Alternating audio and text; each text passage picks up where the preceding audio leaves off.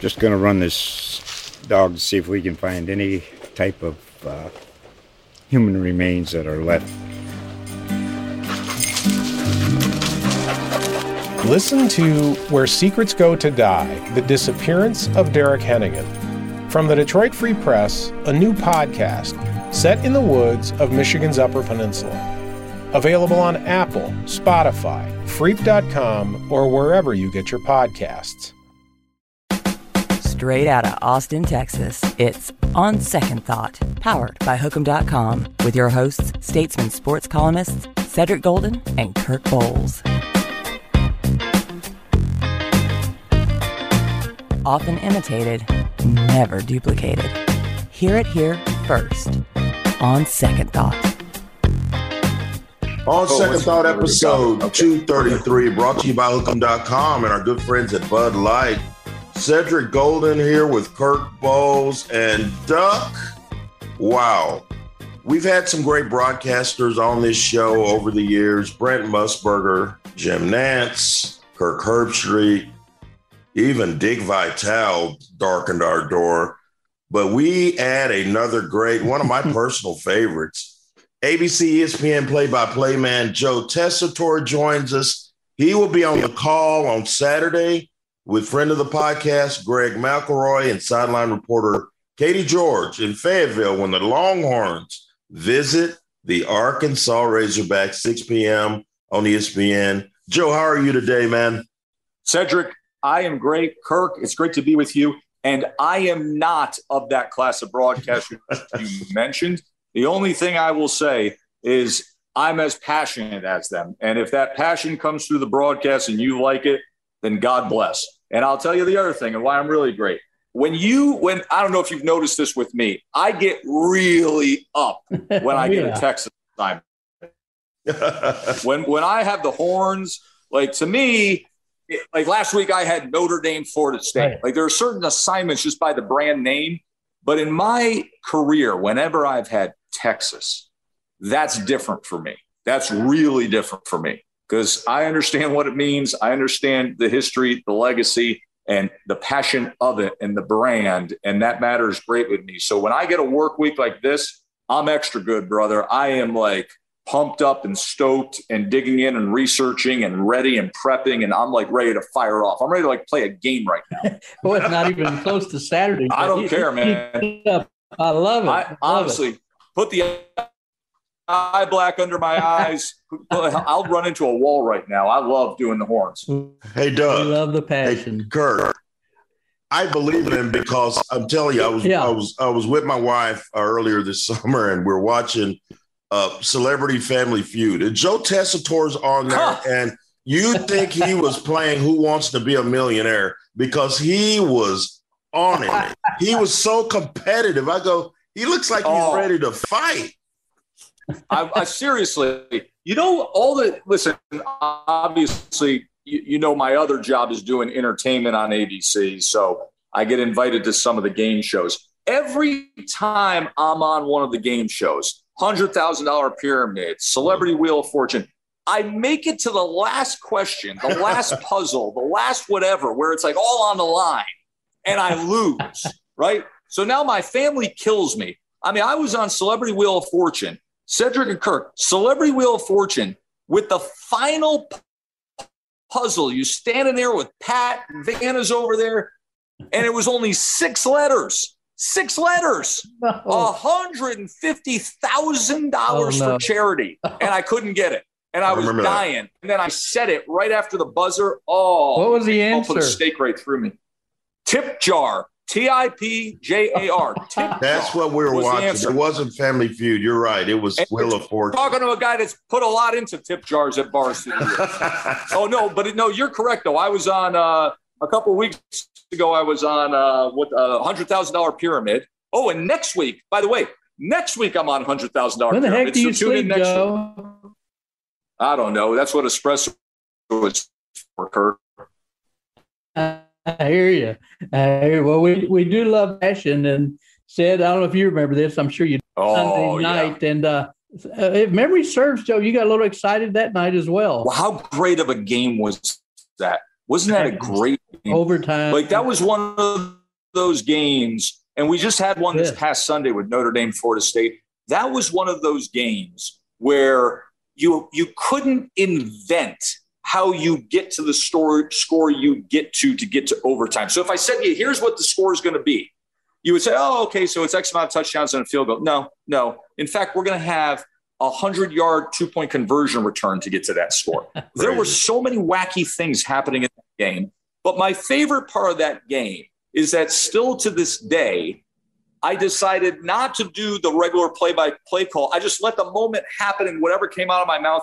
And that Texas's back folks phrase is both a line of derision and yet a line that you embrace because it's the fabric of college football. And I love that about our sport. That's something that happens in early September in a random game can live on and live on and live on. You want to know what's going to happen on the Sunday games that happen in the NFL on Sunday 5 years from now? You're not going to remember one of them. Not one score, not one moment, not one thing that was said. They don't have this sport is different. They don't have the pageantry of the history of college. You're exactly right. Correct. You're exactly right. I was trying to think, you're doing the Arkansas game this week. When do you go to Fayetteville? And I'm sure you've been there a bunch of times, having done SEC football. Yeah, Kirk, I've done so many years of SEC football and so many years of hosting SEC Nation that I've been to Arkansas and SEC basketball. I've been to Arkansas many times. I always love it there. I love the fan base. I think they're out of their minds. I think they are so pumped up for this week. I mean, they are just so pumped up for this week. So I'll head there tomorrow. We're taping this on Wednesday, so I'll head there Thursday. I'll spend the morning with the Arkansas coaching staff, players, my crew, the production crew, and then we'll hook up with the Horns when they get into town. And then come Saturday night under the lights. I mean, that place is standing room only now. Razorback Stadium. Listen, when they think they're good and they've got a big dog in town, I've been there for Alabama games when Alabama's been number one in the country. I've been there for LSU games when the boot's on the line and LSU's really, really good. That place is different. Like the tailgates, the hostility, the fun, the things you see, the way people are dressed. It's going to be rocking on Saturday night. Well, we were there in 2004, and it was a rematch game. They come down to Austin and beaten the Horns in 2003 with Matt Jones, the quarterback that ended up playing receiver for the Jaguars. Right. And he's a great athlete. Yeah, we're walking into that. It's almost like the Green Mile from the press parking lot to the stadium. And there were people on both sides of the street, and they were yelling some of the most vile, they were ready for war. And our boss at the time, John Bridges, his voice went up like 6 octaves. He goes, "Why are they yelling at us? We don't play for Texas." I go, "Dude, they know we're not from here." And they're ready to roll. And that was a slobber knocker. And if Texas doesn't get out of there with a win, who's to say Texas ever plays in that Rose Bowl in 2004 and has that magical run? That was a very important win for Texas in their march to a championship a year later. Well, I mean, the programs have such shared history. Arkansas's first ever college football game against a college team was against Texas. Mm-hmm. Obviously, the Southwest Conference, and obviously now, and here's what I love to this game, and it's really the subplot to the game, is the former Southwest Conference rivals, soon to be SEC rivals. So the fact that this is Texas's first game after the big announcement, I think is very, very appropriate. The first game at an SEC team. Oh, yes. Yep. Absolutely. And what's funny, Joe, is that we know a lot of the Arkansas writers back from Southwest Conference days. And I was on one of their radio shows with Quinn Grovey, former Arkansas quarterback. And I asked him, I said, who's Arkansas's number one rival? Is it still Texas? And he said it might be. They've tried to have one with LSU a little bit. Missouri, that didn't really take. But it's amazing they haven't played in so long. Regularly, and it's still their number one rival. What does that say about this rivalry? I think, Kirk, I think they're right. I think The LSU rivalry, obviously, you got some geography there, but it's still a long go of it. And you got some overlap with recruiting, but it's more of Arkansas dipping their toe into the LSU recruiting, which is same case with Texas. And I do think that when you talk to Arkansas people, if you said what hits you deep, it would be Texas. So I think it's going to be fascinating to see what happens on Saturday night, because this is going to be the thing went dormant a little bit because of the conference affiliation. There have been games, but it went dormant a little bit. A lot of the fan base doesn't go back to having a working, functioning understanding of the 1969 game of the century and President Nixon. Right. But the history is so grand and so deep and so rich and so intertwined that I think we're going to get something special on Saturday night. I think we're going to have a wacky game, a one-possession game, a memorable game that reignites the rivalry when it does now become an annual conference foe. Now, for Texas, obviously, Red River is always going to be Red River. It's just like Alabama and Auburn, right? Right. The Iron Bowl is always going to be the Iron Bowl. It doesn't mean that through the years, Alabama LSU hasn't been the best damn thing you've ever seen, or that Alabama Tennessee at certain eras hasn't also been one of the best things you've ever seen. I think Texas Arkansas can be that. And the one thing I want to ask you about our Arkansas Razorbacks, when we asked Steve Sarkisian about him, he was talking about Sam Pittman, and he goes, he's changing the culture in Fayetteville. How difficult is it to change a culture in that conference when you know every year you're on the firing line? Alabama, LSU, Texas A&M, and then those other guys from the East. That's a double-edged sword, and how difficult is his job? Well, they went winless in the SEC, and they're playing in the toughest division there is in football. I didn't say in college football, in football. All of football, yes. Yes, because comparable talent to play in the SEC West, you can be a good football team and play in the SEC West and get your head beat in every single week. So for that team to cycle back to 4 wins last year, when you're playing a conference-only schedule, coming off of the years they were coming off of, is nothing short of a minor miracle. Pretty damn good. Do it, piecing it together. But you know what he did? He hired a great coaching staff. That's what he did. So he goes out and he gets Kendall Briles as the offensive coordinator, who you guys have familiarity with what he was able to do at Baylor. Then he goes and on defense, he gets Barry Odom, who was a former SEC head coach, who's got great defensive pedigree. And he ends up with 2 linebackers that end up top 10 in the nation in tackles. He ends up with a defensive backfield that has arguably arguably the best defensive back in the country. Now, people won't say that. They'll say, the kid up at Notre Dame is better. They'll say others are better. The kid down at LSU playing corner, Stingley's better. Hamilton's better at Notre Dame. Catalan may be the best and most productive defensive back in the country. And they win, and they play competitive, and the kids buy in, and they're developing and fostering great relationships with the coaches.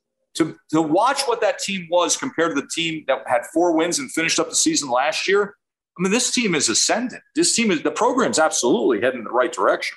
And they came so close to having a better season record, as you know, Joe. Almost beat Missouri. They still think they're robbed by Auburn. Some questions. They could have had a winning season there. They really could. So that's what I'd like to ask you: is how far away do you think they are to being a competitive program in the SEC? And you look at the Rice game. Is Arkansas the team that trailed 17-7 or ran off 31 straight points? No, it's the team that ran off 31 straight points because they were finding themselves a little bit in that first half, and they were a little loose and sloppy on special teams. Right. And then things settled down with a quarterback that for the first time in his career knows he's the man and whatnot. They are a winning football team, and they're a good football team. They're just playing a schedule where that may not show up with your record. You're playing Texas non-conference, then you're playing the SEC West. I'll also say this. Treylon Burks, number 16, is the best wide receiver in the SEC. He's the best wide receiver in the SEC. Wow. I mean, he's 6'3", 225, has hands as big as this, iPad I'm speaking on. And He's he's productive. He knows his route running is superb, and he's going to outmuscle you for every single catch, and he can take the top off. He's a starting NFL wide receiver next year. Well, their quarterback, you mentioned him, KJ Jefferson. The guy has some moves, and he's got a pretty good arm. The opinions are varied on KJ Jefferson. They have been in the preseason, and they are this week. Sam Pittman was asked about that, and he goes, you know what? The only opinion that matters on KJ Jefferson is my opinion. Right. And so what does that do for the confidence of a young kid when the coach goes, and the coach knows it's a firestorm when you play in a big program like that, when the coach goes, you're my guy, I got you. How much is that good for him? It's huge. And the fact that it's been for about 3/4 of a year now, almost a year now, not 3/4 of a year now. So he's known that, which is really, really healthy through the spring practice, through the summer workouts, and through fall camp. He still has growth and refinement to go. KJ Jefferson is not a finished product at all. He's big, he's physical, he can run, he's got a huge arm, but he still has a lot of maturation to do as a quarterback, as a refined passer, of somebody who understands and runs the offense. But the way he played at the end of the year at Mizzou, that was really where Pittman said, and I know that they were looking in the transfer portal. They were speaking to quarterbacks in the transfer portal, and they just stopped. They just said, listen, we're good. This is our guy, and we'll work with him. And Felipe Franks, who was there last year, who came over transferred from Florida, was a wonderful mentor. KJ was one of these guys that I don't think realized what it takes to be a starting quarterback in the SEC, but he watched Felipe Franks and he understood, okay, here's the level of commitment, dedication, film watching, how hard you have to push yourself to be that. And you're starting to see that now. And I think, there are moments you see with him, especially in the second half last week, where you can understand why he's very hard to defend. I mean, he's a physically imposing big guy. He looks like a big tight end playing quarterback. Oh, yeah. So now the Texas defense will make things life hard on him. Kwiatkowski is going to dial some stuff up, and he's going to have smaller windows this week and better defensive players who can close to deal with. So there's going to be turnovers. There are going to be sacks, but there are also going to be moments where KJ Jefferson is like a freight train getting loose and right down the middle of your defense. I was talking to Quinn Grovey, as I said, when you're in the secondary linebacker and this guy's coming downfield at you, you're going to make a business decision.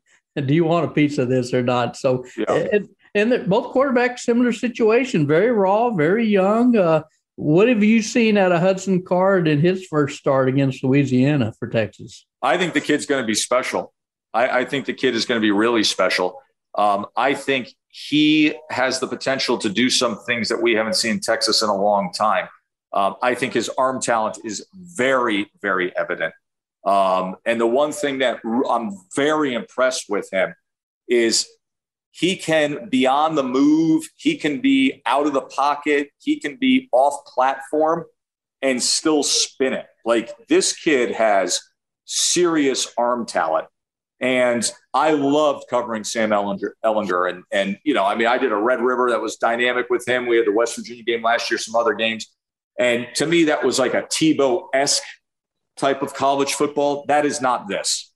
This is a guy that, as the next 3 years go on, we're going to be talking about in a very different way, and he's going to be providing stats in an offense in a very different way. So I think the upside is huge with Hudson Card. And when you look at this upside, the fact that he's got a Steve Sarkisian, a great play caller and a former college quarterback himself, at the controls, that's going to speed up his maturation, in my opinion. I'd be remiss if I didn't ask you about Bijan Robinson.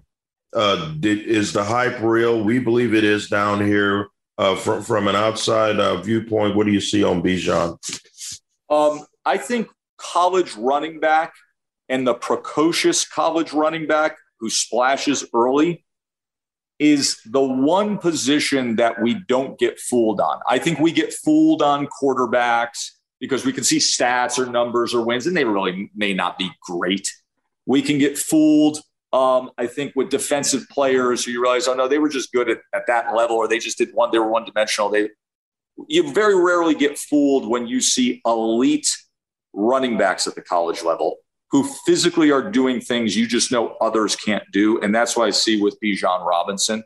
I see it lower base strength, power, elusiveness, stuff in the open field.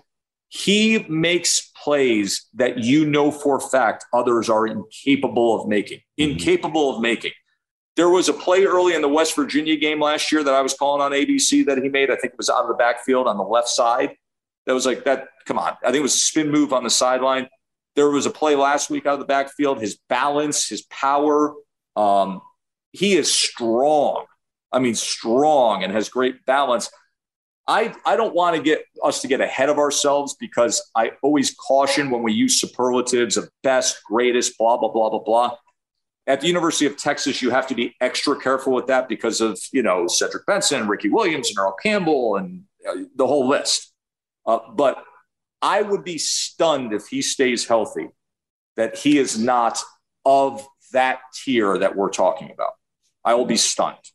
They got another guy, Jordan Whittington, who they've been waiting a couple of years, had a lot of injury problems, and he flashed against Louisiana last week.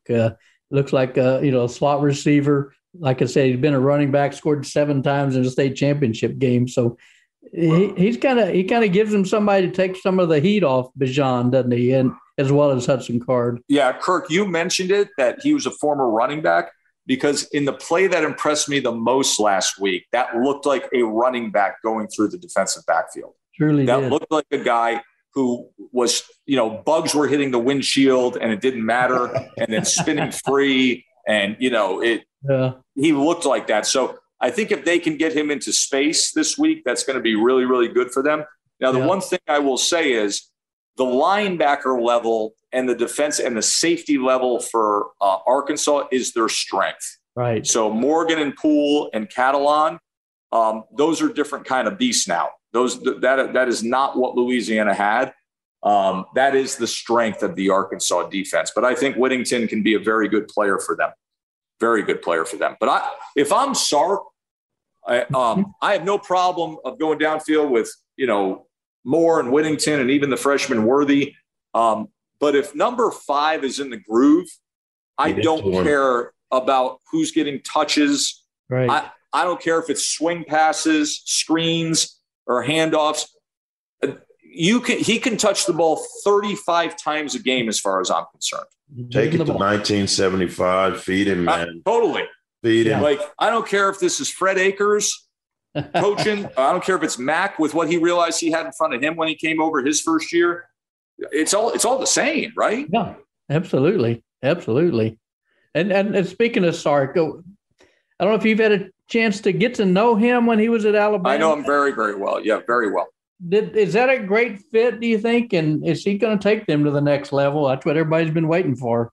Yeah. So as you know, Sark turned his life around and turned his coaching career around. So, I've known Sark for many years. I was with him when things bottomed out at USC, literally with him that week, did his final game there, spent time with him that week. Wow. And I was with him when he was then afforded the opportunity to have his career recovery. When Nick brought him on just to be an analyst, I can remember standing on the sidelines with Sark at practice before a college football playoff game that Todd Blackledge and I were broadcasting, and catching up with him and talking a little about football and a lot about life. So I trust in him because in fact, I will go so far as to say this, and then we can get into the nitty-gritty of Sark. I don't trust any man who hasn't overcome adversity. I don't trust any man who in life hasn't fallen on his face, stumbled. If you tell me you're a front runner, then I don't have a lot of faith in what you can bring to the table. So I know where Sark has been and what Sark has overcome and what he's capable of. And what he's capable of is being among the very, very, very elite offensive-minded play callers in the sport. And a guy who has so much experience of how to manage both himself and people that from a program side of things, you're going to be fine. He's been up, down, and all around, humbled in life. And with humility comes great gratitude. And I think that's the place that you're finding this coach. So you have an A-plus level coach who has all the character traits you would want at this stage of life. And that's the other thing too, is that in his 2 years with the Falcons too, it seemed like he kind of brought an NFL approach to college. He loves college football, as you know. He's like us, pomp. But he feels like an NFL coach. But he feels like correct, so solid in every detail and just polished. And do you kind of see that too a little bit, Joe? Yes, and the past couple of years, you have to be that to work in Tuscaloosa. True. I spend a lot of my year in college football, down there, and you just understand it differently when you walk into that building, because there is nothing wasted in that building. Right. That building, the only thing you do in that building is you find ways to make yourself and everybody around you better, and everything is with the purpose of winning.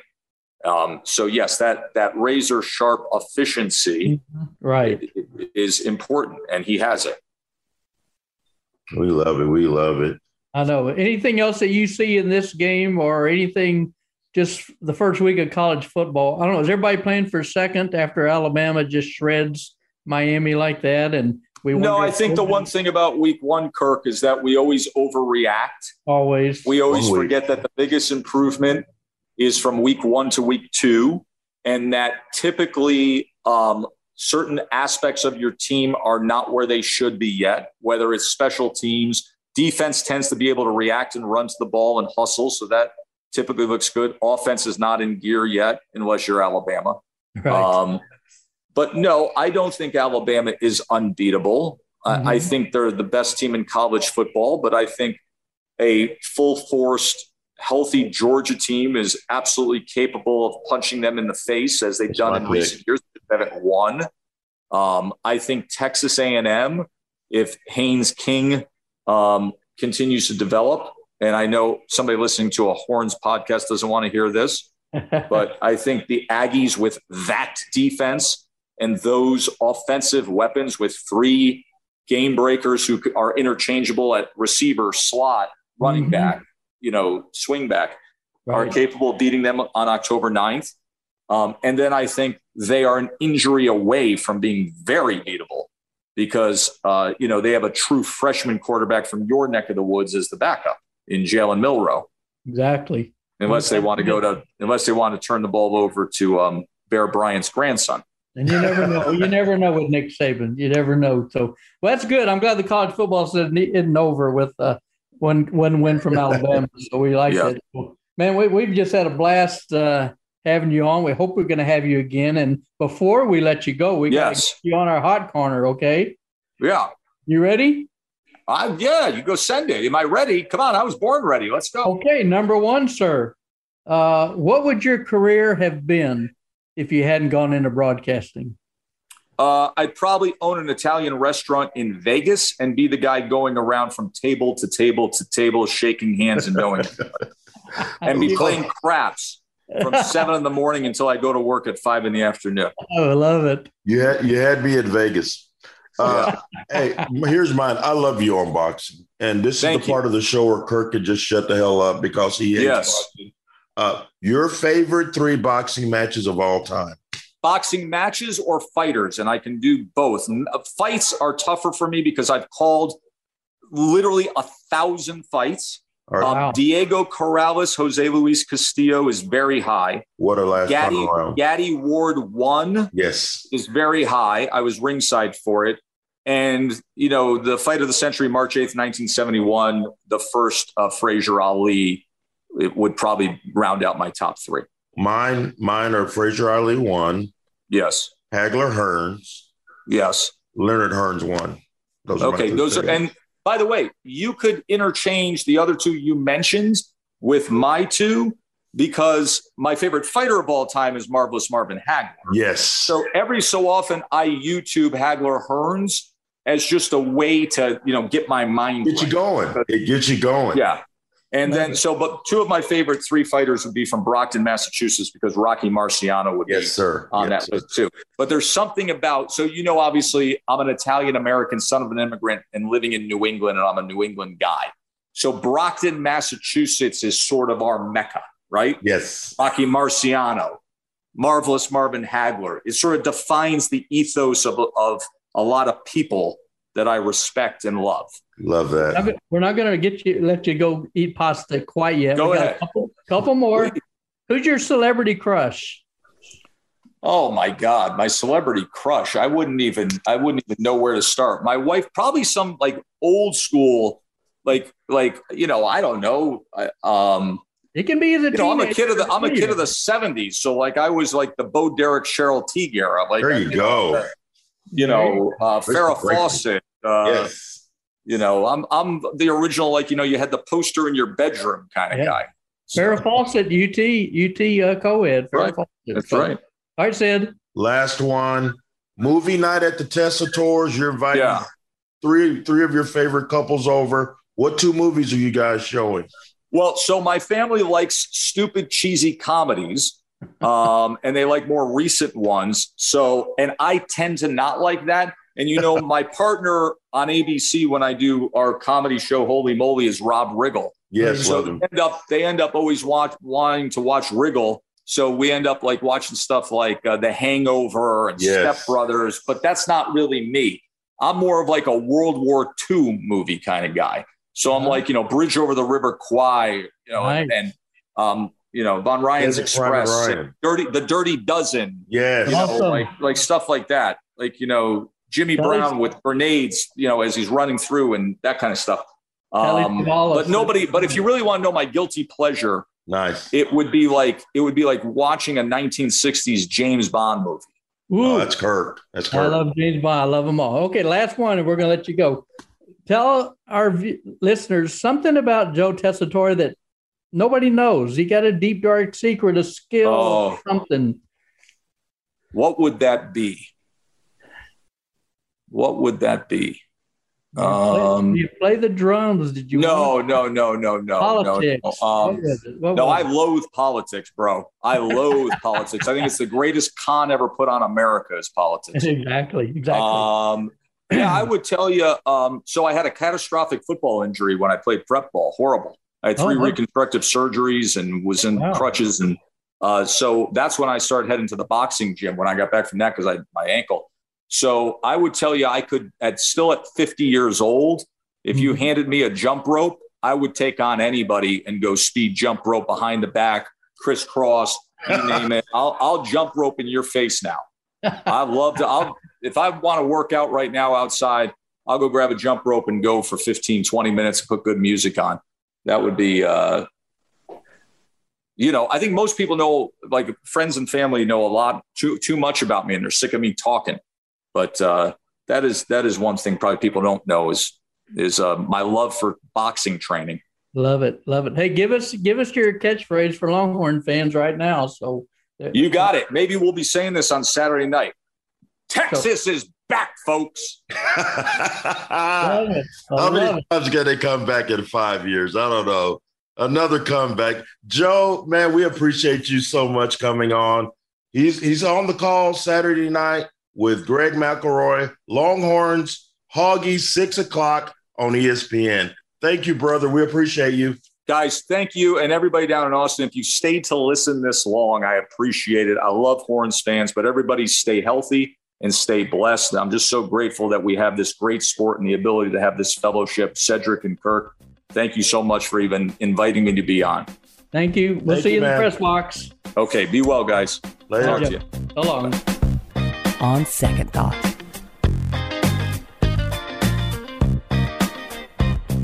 It's On Second Thought, episode 233, brought to you by Hook'em.com and our good friends at Bud Light. Cedric Golden here with the Duck, Kirk Bowles.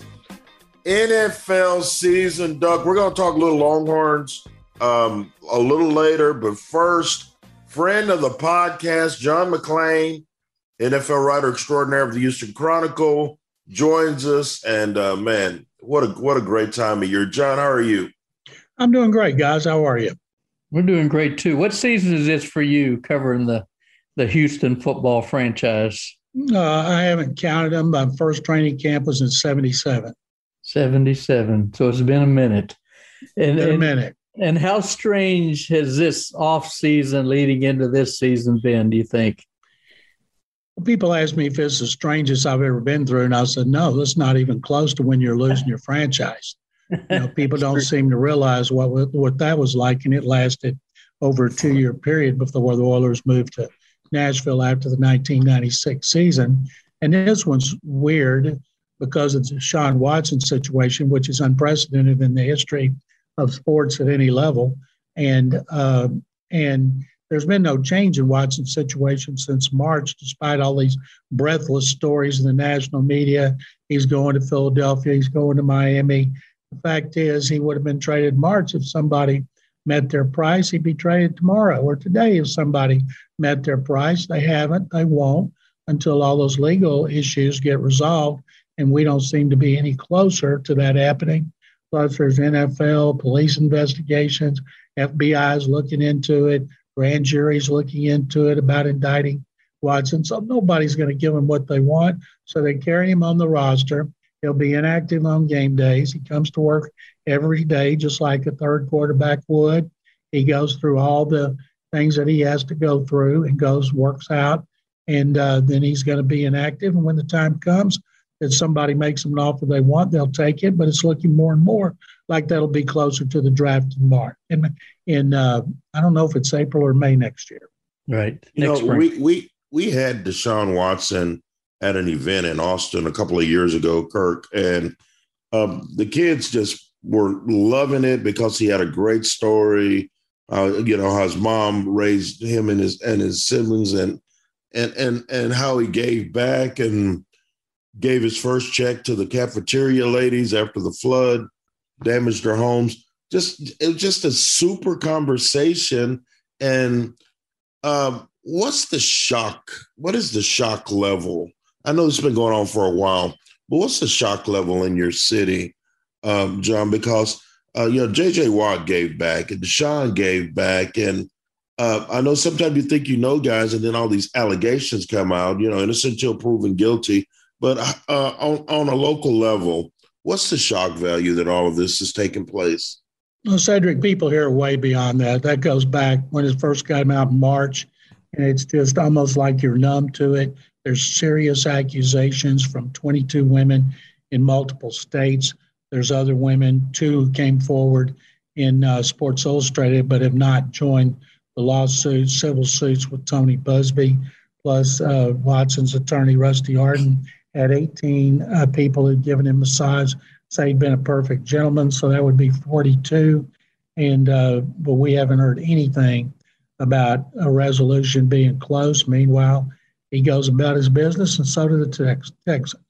Well, do you fault the NFL league office in any way, John? It seems to me like it's so hard to get to a final conclusion where you feel like you have every bit of evidence, pro or con. But why can't the NFL take some kind of measures now, and if you have to correct it or add to it or whatever, do that down the road? But it's so protracted and drawn out. It's just such a cloud over this franchise, isn't it? It is, but the NFL is not their duty to rescue the Texans for a situation the Texans are in with their quarterback. If charges had been filed, he would have been put on the exempt list, because that's what Goodell has done with others who are put on the exempt list. And the exempt list is for players to get paid and then not be around. They would do Watson a favor if they put him on the exempt list, and he didn't have to come over here every day and go through the motions with a team he'll never play for again. Mm-hmm. So I don't know why. The Texans certainly wouldn't do him any favors. Somebody said, well, why didn't they just pay him to stay away? Well, that'd be doing exactly what he wants. Why would they do what he wants after he's put them in this predicament with his trade demand? And they tried to talk him out of it, and he was adamant. So now they want to trade him, and he wants to be traded. At some point, he'll be accommodated. So do they not have any concrete offers, and how do you see this resolving itself in the months ahead? Oh, they've had offers. They've had lowball offers, but I've been writing since March. They wanted 3 1s and 2 2s. And I know a national writer wrote that 2 weeks ago and picked it like it was news. and it's certainly not news here. Right. And, I think that he won't be traded till sometime in the off season if his legal issues are resolved, and probably close to the draft, because there's going to be a lot of teams that are interested in him. There were 8 that I know of last year. 4 of them drafted quarterbacks in the first round. There's a bunch more could have quarterback issues after the season. Philadelphia with Jalen Hurts, Miami with Tua Tagovailoa, the Giants with Daniel Jones, the Lions with Jared Goff, Washington would need a quarterback. Denver's been in the running the whole time. Carolina's taking a chance on Sam Darnold, who was 38th in passer rating last year. So all those teams, possibly more. Philadelphia, I can't remember if I said them and Jalen Hurts, but there's a lot of teams that will be interested in Watson. And if you look at the NFC East, every team but the Cowboys could be interested in. And if you can get teams, at least 2 teams in a division, bidding against each other, the price goes up. And if you think the 49ers gave up 3 ones for Trey Lance, who would take Trey Lance over Deshaun Watson? Nobody. And the fact that Watson's under contract, he'll be 26 next year. He's under contract through 2025. So once he gets past all this, you hope that he never has any more issues off the field and that he plays another 10 or 12 years. Do you think they're asking too much? I know he's a great quarterback. I mean, for me, he's definitely top 5, top 10 quarterback. But given the unique situation that he's in, are they asking too much, or do you think that it's going to blow over and then they're going to get what they want for him? There's no such thing as asking too much. I mean, they may take less than that, but they've been adamant about that, and they can spread picks over 3 years. So it's not like a team would lose its draft in 1 or 2 years. So I don't think for a guy as great as him, if you think you've got a quarterback and your issues are solved in 10 to 12 years, why wouldn't you give up 3 ones over 3 years? Because you got free agency, you got other picks, and of course, you'll have probably after that another 8 drafts with Watson. Well, most teams wouldn't spend a king's ransom. Would you have not just a good starting quarterback, but a great one? I don't know. I'd hesitate to go future Hall of Fame, but he was on that trajectory. I mean, I don't think anybody would deny that. Because of this cloud, and Tyrod Taylor looks like a stopgap measure quarterback for the Texans. It looks like just a long, dark season for the Texans. Do you have any reason for optimism that it might be something better than a 3, 4, 5 win season, John? Absolutely not. And truthfully, if you're going to be bad, be the worst. Be like the Rockets. They're the worst in the NBA. They got the 2nd pick. People are pumped here about Jalen Green and their 2 first-round picks. First time they've had first-round picks since 2015. This time next year, if there were a quarterback they picked high in the first round, there'd be a buzz right now going into the season. And there's no Trevor Lawrence or Andrew Luck. Those guys come around about every 10 years. But as I've pointed out to people, when Kyler Murray was at Oklahoma, he wasn't a starter until his last year. Right. And then nobody had any idea how he's going to play in his last year. Zach Wilson last year with BYU had to compete for a starting job. Joe Burrow, who's ever heard of Joe Burrow outside of Southern Louisiana? So there are quarterbacks who can emerge in their last year, and there's about 10 possibilities right now. And I know there's people here going, oh, Spencer Rattler's not going to be the guy after 1 game, which is one of the dumbest things I've ever heard. And you've heard a lot. I mean, yeah, you got Sam Howell. They're out there, as you said. Just nobody knows, how they're going to mature. So what is the upside? If I guess a lot of people's worst fears they're going to screw up and win 4 or 5 games and not get the 1st or 2nd pick. Is that one of their biggest fears now for the fans? It might be for the fans. It's not for them. They've had an interesting offseason of philosophy, but general manager Nick Caserio and coach David Culley, instead of getting rid of players and rebuilding with a lot of draft choices and undrafted free agents, their philosophy was, we want to lay a foundation. We want to build a culture. Let's get some hungry veterans who have been good at that with other teams and bring them in here. During camp, they had 53 new players, 30 with at least 5 years of experience. Now they have 31 new players on their 53-man roster, only 5 rookies. But what they'll do next year when they have all their draft choices plus some extra picks watch, and that's when they'll start to get younger. But these veterans will have helped them establish that culture, and they think it's important. Now, you mentioned Bill O'Brien. He's now at Alabama and on the rehabilitation tour. Do you think Bill O'Brien could redeem himself and become a head coach in the NFL again? I do. I think Bill, he'd talk to an owner, the general manager, and say, look, I won 4 division titles in 5 years. I got to the divisional round twice. And he said, I'd coached Deshaun Watson, called plays for Deshaun Watson. And Bill's got a very powerful personality. And one of the good things about him being in the press box for Nick Saban, he can't blow up at anybody on the sideline. And Saban can't blow up at him on the sideline. And I think O'Brien probably learned from his experience here. I think after 2 years at Alabama with all that talent, and he's also working with his good buddy Doug Marrone, who took the Jaguars to the AFC Championship game in 2017, got fired after last season. He coaches the Tide's offensive line. And he's been a 2-time NFL head coach. So I believe he'll be back in NFL, and I believe O'Brien will be back in the NFL. People think college, but I know O'Brien liked coaching in the NFL more than college. Bill may not want to go to an NFL team and work with lesser talent, though, after being at Alabama. That's true, man. Yeah, and he would have to have a salary cap. Exactly. Wow. Hey, well, it all gets started tonight. The Dallas Cowboys at Tampa Bay, the ageless one, Tom Brady, against Jerry Jones, chasing that 4th Super Bowl title. We've been talking about coaches. Is Mike McCarthy, who's a Super Bowl winning coach? It's a small sample size, but it just felt like to me last year he was in over his head. Did the game pass him by, John? What do you think? Well, how would you have felt, Cedric, if Prescott had been healthy all season? I don't think people would have been feeling that way. If you had Andy Dalton, you'd feel like you were in over your head too. I think I saw him win too much for too long up there, and he coached Aaron Rodgers, and I think he'll do a really good job with Prescott. Their problem last year was he hired his buddy Mike Nolan, who gave him a start as a coordinator. And now they have Dan Quinn, who's a proven defensive coordinator. And I'm not sure how much talent they have on defense. They're going to have to score a lot of points, and I think they'll win the NFC East. I picked them to do it last year, and then, of course, Prescott got hurt.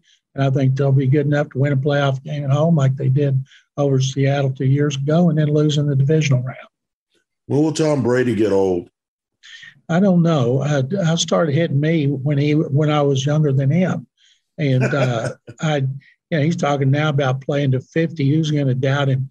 Usually when he starts to fade, we will see it. I don't think it's going to be something that comes gradually, and I think he'll know it, and I think he'll have too much pride to try to stay out there, and we see people breaking on his passes and intercepting passes, or he can't get away from the rush and slide right or left and throw, and his timing is off and his accuracy's down. But right now, greatest player in history, so much fun to watch.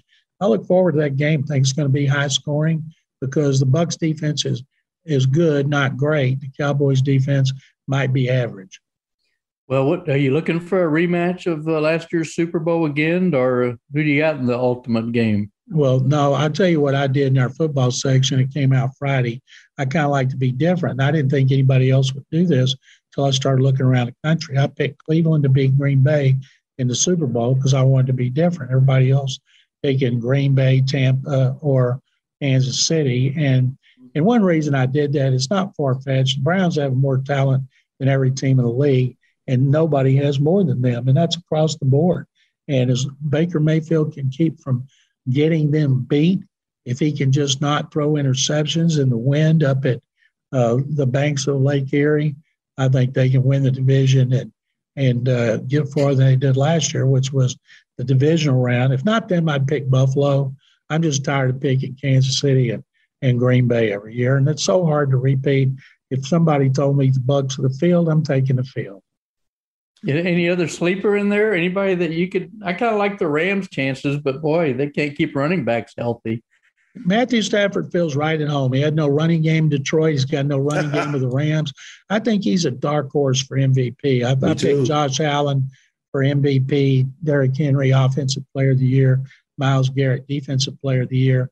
But Stafford's going to have to throw the ball a whole lot. He's got better coaching, better receivers, better offensive line, better defense.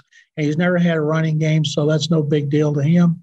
Mm-hmm. And it wouldn't surprise me at all if he's not right up there in the running. I picked the Rams to win that division over the Seahawks after they beat them in Seattle in the playoffs last year. So I think Stafford, people should keep a close eye on him.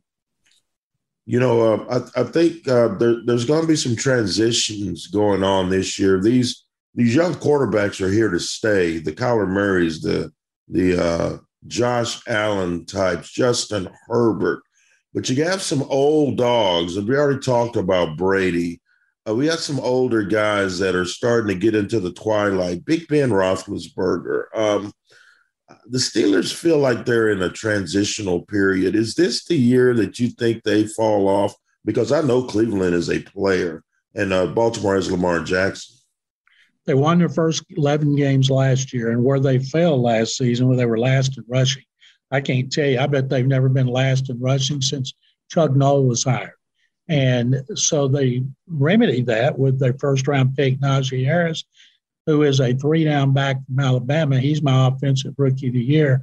I see others picking Trevor Lawrence. No, I'm going with Najee Harris, and I'll guarantee you they're not going to finish last in rushing again. And they also have T.J. Watt. I think he'll get his issues worked out. They'll still be good on defense. They always are. And it wouldn't surprise me if they make the playoffs. I didn't pick them to make the playoffs, but it won't surprise me. Big Ben, he still wants to play. As long as they give him some balance and people can't tee off on him like they did last year, maybe he can be more consistent from start to finish. How about that rookie class of quarterbacks? They can't all be great players, I wouldn't think. Who are you most high on? Is Trevor Lawrence the natural one? And who do you think might be a bust out of this crop? Zach Wilson, if he had to compete for his starting job last year, he's playing for the Jets. Mm-hmm. Jets have been perennially awful. It's new coach, new system. Hopefully they'll have patience with him. And it's only a matter of time before Justin Fields is playing in Chicago. But we can't base anything on college or preseason. Kyle Shanahan loved Trey Lance. He played one game last year. And Shanahan's a pretty good judge of quarterbacks, but he still only had one winning year since he's been with the 49ers. And Mac Jones is with a great coach.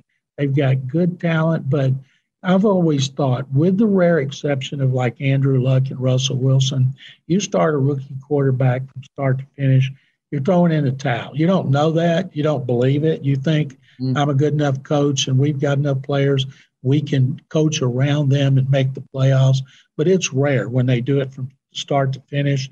And that's why I don't see any of these quarterbacks taking their teams to the playoffs. As far as which one should be the best, it's obviously it should be Trevor Lawrence, but it's scary when you're Jacksonville and they've been so bad for so long. I'm writing a column for tomorrow about Urban Meyer. I talked to him yesterday and I asked him if he got butterflies before a first NFL game, and he said, how about doubling over?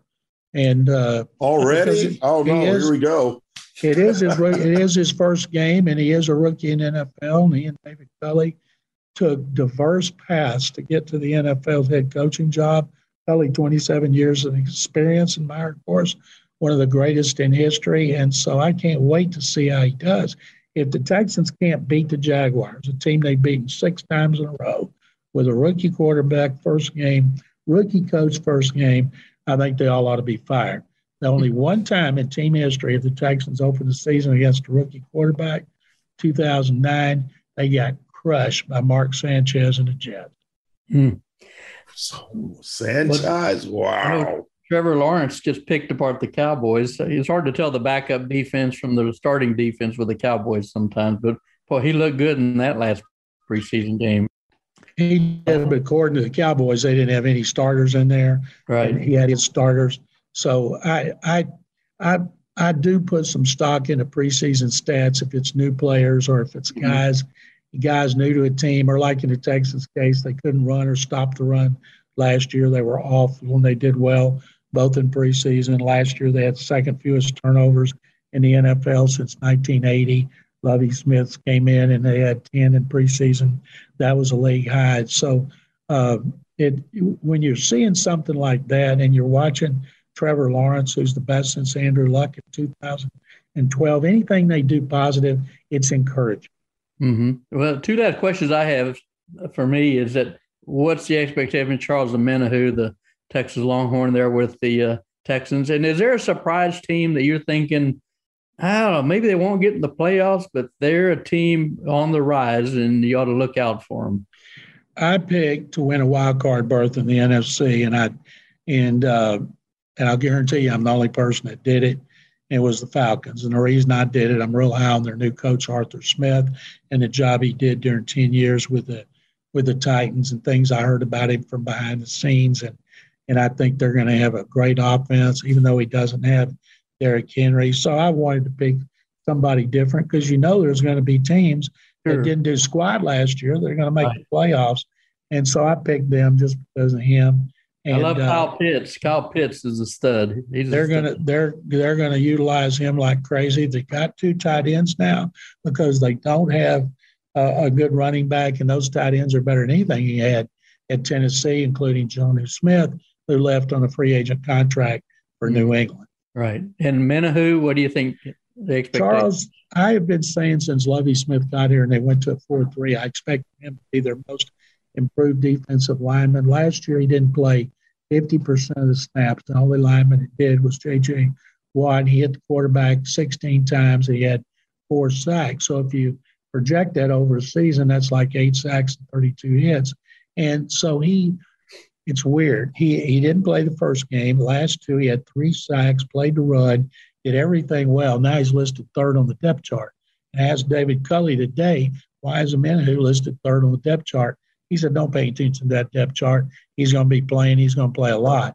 He plays left end, and in passing situations, he moves inside to tackle. And I look for Omenihu to have his best season in the 3rd season of his career. My last one, very, very interesting, change with the New Orleans Saints. The Drew Brees is no longer the quarterback. Famous Jameis Winston won the starting job over Taysom Hill. Are people sleeping on the Saints? Because 2 years ago, famous Jameis did throw for 5,000 yards, and even though he had 30 interceptions. He also threw 30 touchdown passes. And here's what I believe about the Saints. Most people are going to pick Dak Prescott for their comeback player of the year. Mine is Jameis Winston. And the reason is he was not the man last year. Drew Brees was. He watched and learned under Brees. He's in his 2nd season with Sean Payton, who did such a tremendous job with Brees through the years. I think he's got a good team around him. It's a winning team. One of the problems for him with Bruce Arians, Bruce wanted to take a deep drop, throw the ball down the field to those good receivers. So when you do that, you've got to be accurate. And I think now he'll throw a lot shorter passes that aren't as high risk. So I look for the Saints to be good, and I look for Jameis Winston to have a big bounce back season and be the comeback player of the year over Dak Prescott. Well, thanks for sharing all the gold. And when the Cleveland Browns are the last team standing, we'll remember our viewers need to know where they heard it first from our own John McClain. So when they're not, don't bring it up. Okay. You know we will, Big John. You know we will. He's John McClain, and you're not. We appreciate it, John. Man, we will get back with you sometime during the season. Thanks so much for joining us today. Thank you, brother. Thank you, guys. And I want you to remember 2 words. Yes. Sick 'em. Well, hold on. What's going on with your Baylor Bears? I'm sorry. I should have asked that first. We should have. Think about if you barely beat Texas State, something's wrong. I'm ready for basketball season. Oh, my goodness. It's always a basketball season in Waco. Yeah. Thank you, guys. Appreciate it, John. Take care, buddy. Bye-bye. Great stuff today from Joe Tessitore and John McClain. We appreciate them dropping some knowledge on our little podcast.